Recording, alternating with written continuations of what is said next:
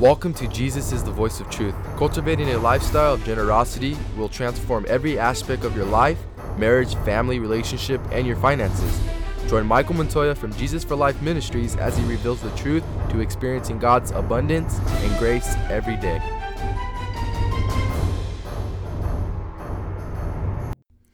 Welcome to Jesus is the Voice of Truth. The title of our message today is The Things Which Will Take Place After This. Turn your Bibles to Revelations chapter 4.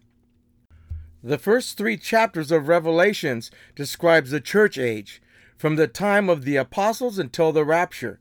Beginning with this chapter, the subject is things which must take place after this. From this point on, the church is never mentioned as being on earth. What then happened to it? We believe it was taken to heaven by the Lord at the end of chapter 3 if you read it. Once the saints have been translated to heaven, the Lord will resume his dealings with the nation of Israel. Then will the tribulation period begin. This is a 7-year period in which the Lord deals with the Jewish people concerning their rejection of the Messiah. Those who turn to Christ during the tribulation will be saved to enter the glorious kingdom on earth, whereas those who refuse him will be destroyed. Large numbers of Jews will return to the land of Israel in unbelief at the outset of the tribulation. Let's look at Ezekiel chapter 36, verses 24 to 25, New International Version. For I will take you out of the nations. I will gather you from all the countries and bring you back into your own land. I will sprinkle clean water on you, and you will be clean. I will cleanse you from all your impurities and from all your idols. The Roman world power will make a treaty with the Israelis, guaranteeing them freedom of worship. Let's look at Daniel chapter 9, verse 27, New International Version. We will confirm a covenant with many for 1 7. In the middle of the 7, we will put an end to sacrifice and offering, and at the temple he will set up an abomination that causes desolation until the end that is decreed is poured out on him. In fact, the first 3.5 years of the tribulation will be relatively mild. The Lord Jesus describes these years in Matthew chapter 24, verses 4 to 14. New International Version. Jesus answered, "Watch out that no one deceives you. For many will come in my name, claiming I am the Messiah, and will deceive many. You will hear of wars and rumors of wars, but see to it that you are not alarmed. Such things must happen, but the end is still to come. Nations will rise against nation, and kingdom against kingdom. There will be famines and earthquakes in various places. All these things are the beginning of birth pains. Then you will be handed over to the persecuted and put to death, and you will be hated by all nations because of me. At that time, many will turn away from the faith and will betray and hate each other. And many false prophets will appear and deceive many people. Because of the increase of wickedness, the love of most will grow cold. But the one who stands firm to the end will be saved. And this gospel of the kingdom will be preached in the whole world as a testimony to all nations, and then the end will come. At the middle of the tribulation, an adulterous image will be set up in the temple at Jerusalem, and men will be ordered to worship it or be killed." It says that in Matthew chapter 24:15. Let's read it. New International Version. "So when you see standing in the holy place the abomination that causes desolation, spoken through the prophet Daniel, let the reader understand. This will signal the beginning of the great tribulation, the time of Jacob's trouble, and a period of suffering such as the world has never known or will ever know." Matthew chapter 24:21. "For then there will be great distress, unequal from the beginning of the world until now, and never to be equaled again." Chapter 4 introduces us to the beginning of the tribulation. The first scene is in heaven, where John is given a vision of the glory of God. The Lord frequently gave a vision of glory to his prophets before permitting them to foretell the future. Let's look at Isaiah 6, that's the New International Version. "In the year that King Isaiah died, I saw the Lord high and exalted, seated on the throne, and the train of his robe filled the temple. Above him were seraphim, each with 6 wings. With 2 wings they covered their face, with 2 they covered their feet, and with 2 they were flying. And they were calling to one another, Holy, holy, holy is the Lord Almighty. The whole earth is full of his glory. At the sound of their voices, the door, posts, and threshold shook, and the temple was filled with smoke. Woe to me, I cried. I am ruined, for I am a man of unclean lips, and I live among people of unclean lips, and my eyes have seen the King, the Lord Almighty.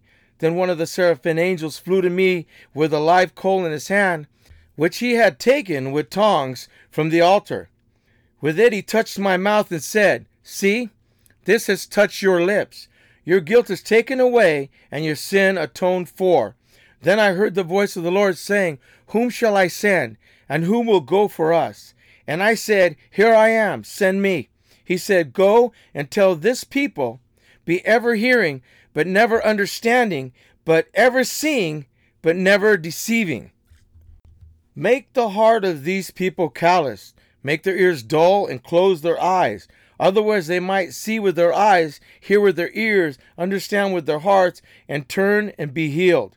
Then I said, For how long, Lord? And he answered, Until the cities lie ruined and without inhabitant, until the houses are left deserted, and the fields ruined and ravaged, until the Lord has sent everyone far away, and the land is utterly forsaken. And though 1/10 remains in the land, it will again be laid waste. But as the terebinth and the oak leaf stumps, when they are cut down, so the holy seed will be the stump in the land. In chapter 1, John saw Christ's glory before he was permitted to record the future history of the church. Now he is given a vision of God before he learns the judgment which will be poured out on unbelieving Israel and the unbelieving Gentiles. The vision of God's throne. Now let's look at chapter 4, verses 1. The voice that invites John to heaven is the voice of Christ. Let's now look at verses 1 and 2. After this I looked, and there before me was a door standing open in heaven. And the voice I had first heard, speaking to me like a trumpet, said, Come up here, and I will show you what must take place after this. At once I was in the Spirit, and therefore before me was a throne in heaven with someone sitting on it. Many Bible students believe that John's entrance into heaven is a picture of the church being taken home to be with the Lord at this time. Let's look at Thessalonians chapter 4, verses 13 to 8, and 1 Corinthians chapter 15, verses 51 to 53. 1 Thessalonians chapter 4, 13, 18 from the New International Version. Brothers and sisters, we do not want you to be uninformed about those who sleep in death, so that you do not grieve like the rest of mankind who have no hope. For we believe that Jesus died and rose again, and so we believe that God will bring with Jesus those who have fallen asleep in him. According to the Lord's word, we tell you that you are still alive, who are left until the coming of the Lord will certainly not precede those who have fallen asleep. For the Lord himself will come down from heaven with a loud command, with the voice of the archangel, and with the trumpet call of God, and the dead in Christ will rise first. After that, we who are still alive and are left will be caught up together with them in the clouds to meet the Lord in the air, and so we will be with the Lord forever. Therefore, encourage one another with these words. The Lord Jesus promises to show John things which must take place after this. Let's look at 1 Corinthians chapter 15, verses 51 to 53, New International Version. Listen, I tell you a mystery. We will not all sleep, but will all be changed. In a flash, in the twinkling of an eye, at the last trumpet, for the trumpet will sound, the dead will be raised imperishable, and we will be changed. For the imperishable must clothe itself with the imperishable, and the mortal with the immortality. Revelation chapter 4, verses 2 to 3. At once I was in the Spirit, and there before me was a throne in heaven with someone sitting on it. And the one who sat there was the appearance of jasper and ruby.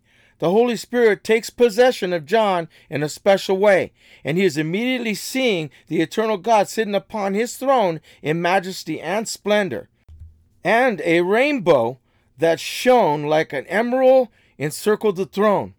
Some, following the majority of manuscripts, omit the words, "and he who sat there was," making the jasper and the sardius descriptive of the throne rather than of the Lord. However, these precious stones may also describe the Lord himself.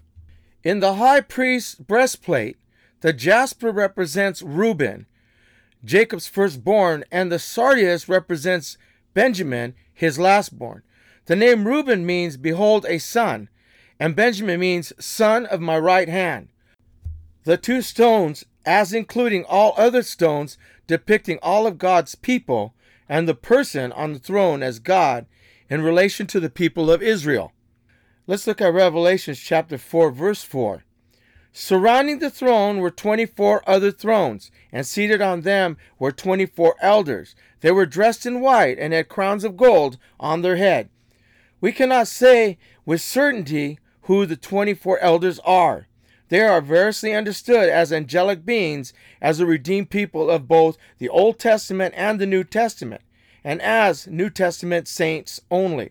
The fact that they are crowned and enthroned suggests that they are saints who have been judged and rewarded.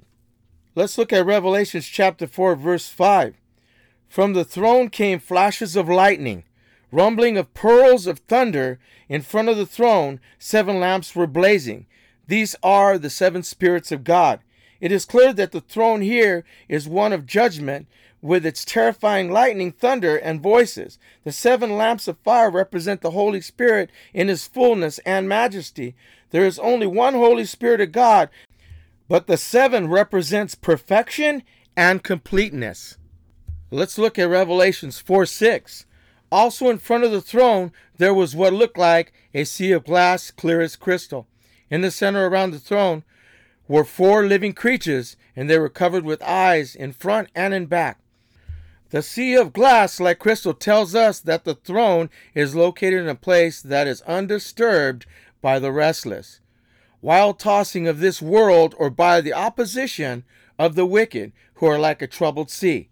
At the throne were 4 living creatures, full of eyes in the front and the back. This speaks of clarity, breadth, and depth of vision. Let's look at Revelations 4, 7, 8. The first living creature was like a lion. The second was like an ox. The third had a face like a man, and the fourth like a flying eagle. Each of the 4 living creatures had 6 wings and was covered with eyes all around, even under its wings.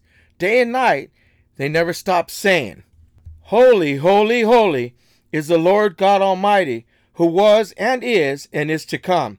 The 4 living creatures are difficult to identify. All we can say for certain is that they were created beings because they worship God. They seem to be a combination of the cherubim in Ezekiel 10 and the seraphim in Isaiah 6. Let's revisit that in Ezekiel 10. I looked and I saw the likeness of the throne of lapis lazuli above the vault that was over the heads of cherubim. The Lord said to the man clothed in linen, "Go in among the wheels beneath the cherubim, fill your hands with burning coals from among the cherubim, and scatter them over the city." And as I watched, he went in. Now the cherubim were standing on the south side of the temple when the man went in, and a cloud filled the inner courts. Then the glory of the Lord rose from above the cherubim and moved to the threshold of the temple. The cloud filled the temple, and the court was full of radiance of the glory of the Lord. The sound of the wings and the cherubim could be heard from far away as the outer courts, like the voice of God Almighty when he speaks. When the Lord commanded the man in linen, "Take fire from among the wheels, from among the cherubim," the man went in and stood beside the wheel. Then one of the cherubim reached out his hand and the fire and was among them. He took out some of it and put it in the hands of the man in linen, who took it and went out. Under the wings of the cherubim could be seen what looked like human hands. I looked and I saw besides the cherubim 4 wheels, one besides each. On the cherubim the wheels sparkled like topaz. And as for the appearance, The four of them looked like each was like a wheel intersecting a wheel. As they moved, they would go in any one of the four directions and the cherubim faced. The wheels did not turn about as the cherubim went. The cherubim went in whatever direction his head faced without turning as they went. Their entire bodies, including their backs, their hands and their wings, were completely full of eyes, as were the four wheels. I heard the wheels being called the whirling wheels. Each of the cherubim had four faces. One face was one of a cherubim, the second face of a human being, the third face of a lion, and the fourth the face of an eagle. Then the cherubim rose up. These were the living creatures I had seen by the Kebar River. When the cherubim moved, the wheel moved. When the cherubim spread their wings to raise from the ground, the wheels did not leave their side. When the cherubim stood still, they also stood still, and when the cherubim rose, they rose with them, because the spirit of the living creature was in them. Then the glory of the Lord departed from over the threshold of the temple and stopped above the cherubim. While I watched, the cherubim spread their wings and rose from the ground as they went. The wheels went with them. They stopped at the entrance of the east gate of the Lord's house, and the glory of God of Israel was above them. These were the living creatures I had seen beneath the God of Israel by the Kebar River, and I realized that they were cherubim. Each had four faces, four wings, and under their wings was what looked like human hands.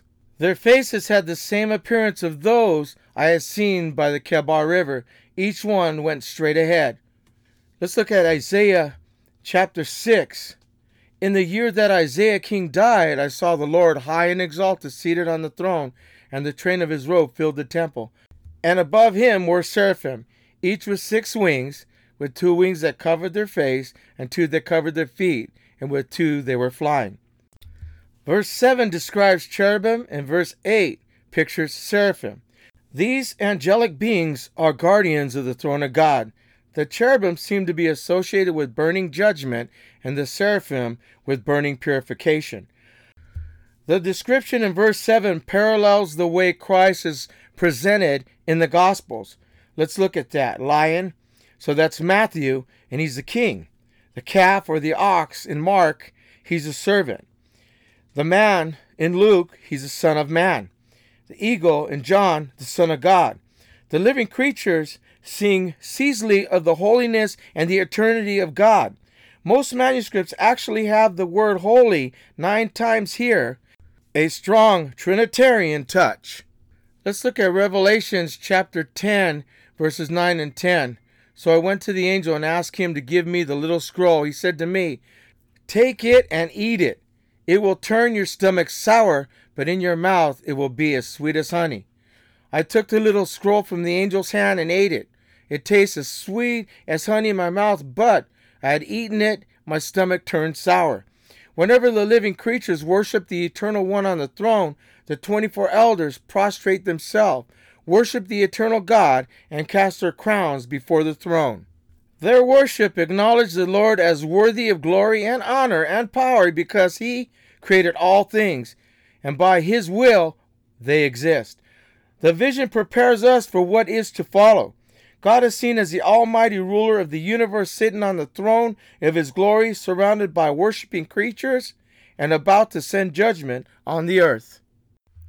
I'd like to finish by giving everyone a chance to know Jesus better. Make Jesus the Lord of your life. Prayer of salvation is our first real conversation with God. The prayer of salvation is the most important prayer you'll ever pray.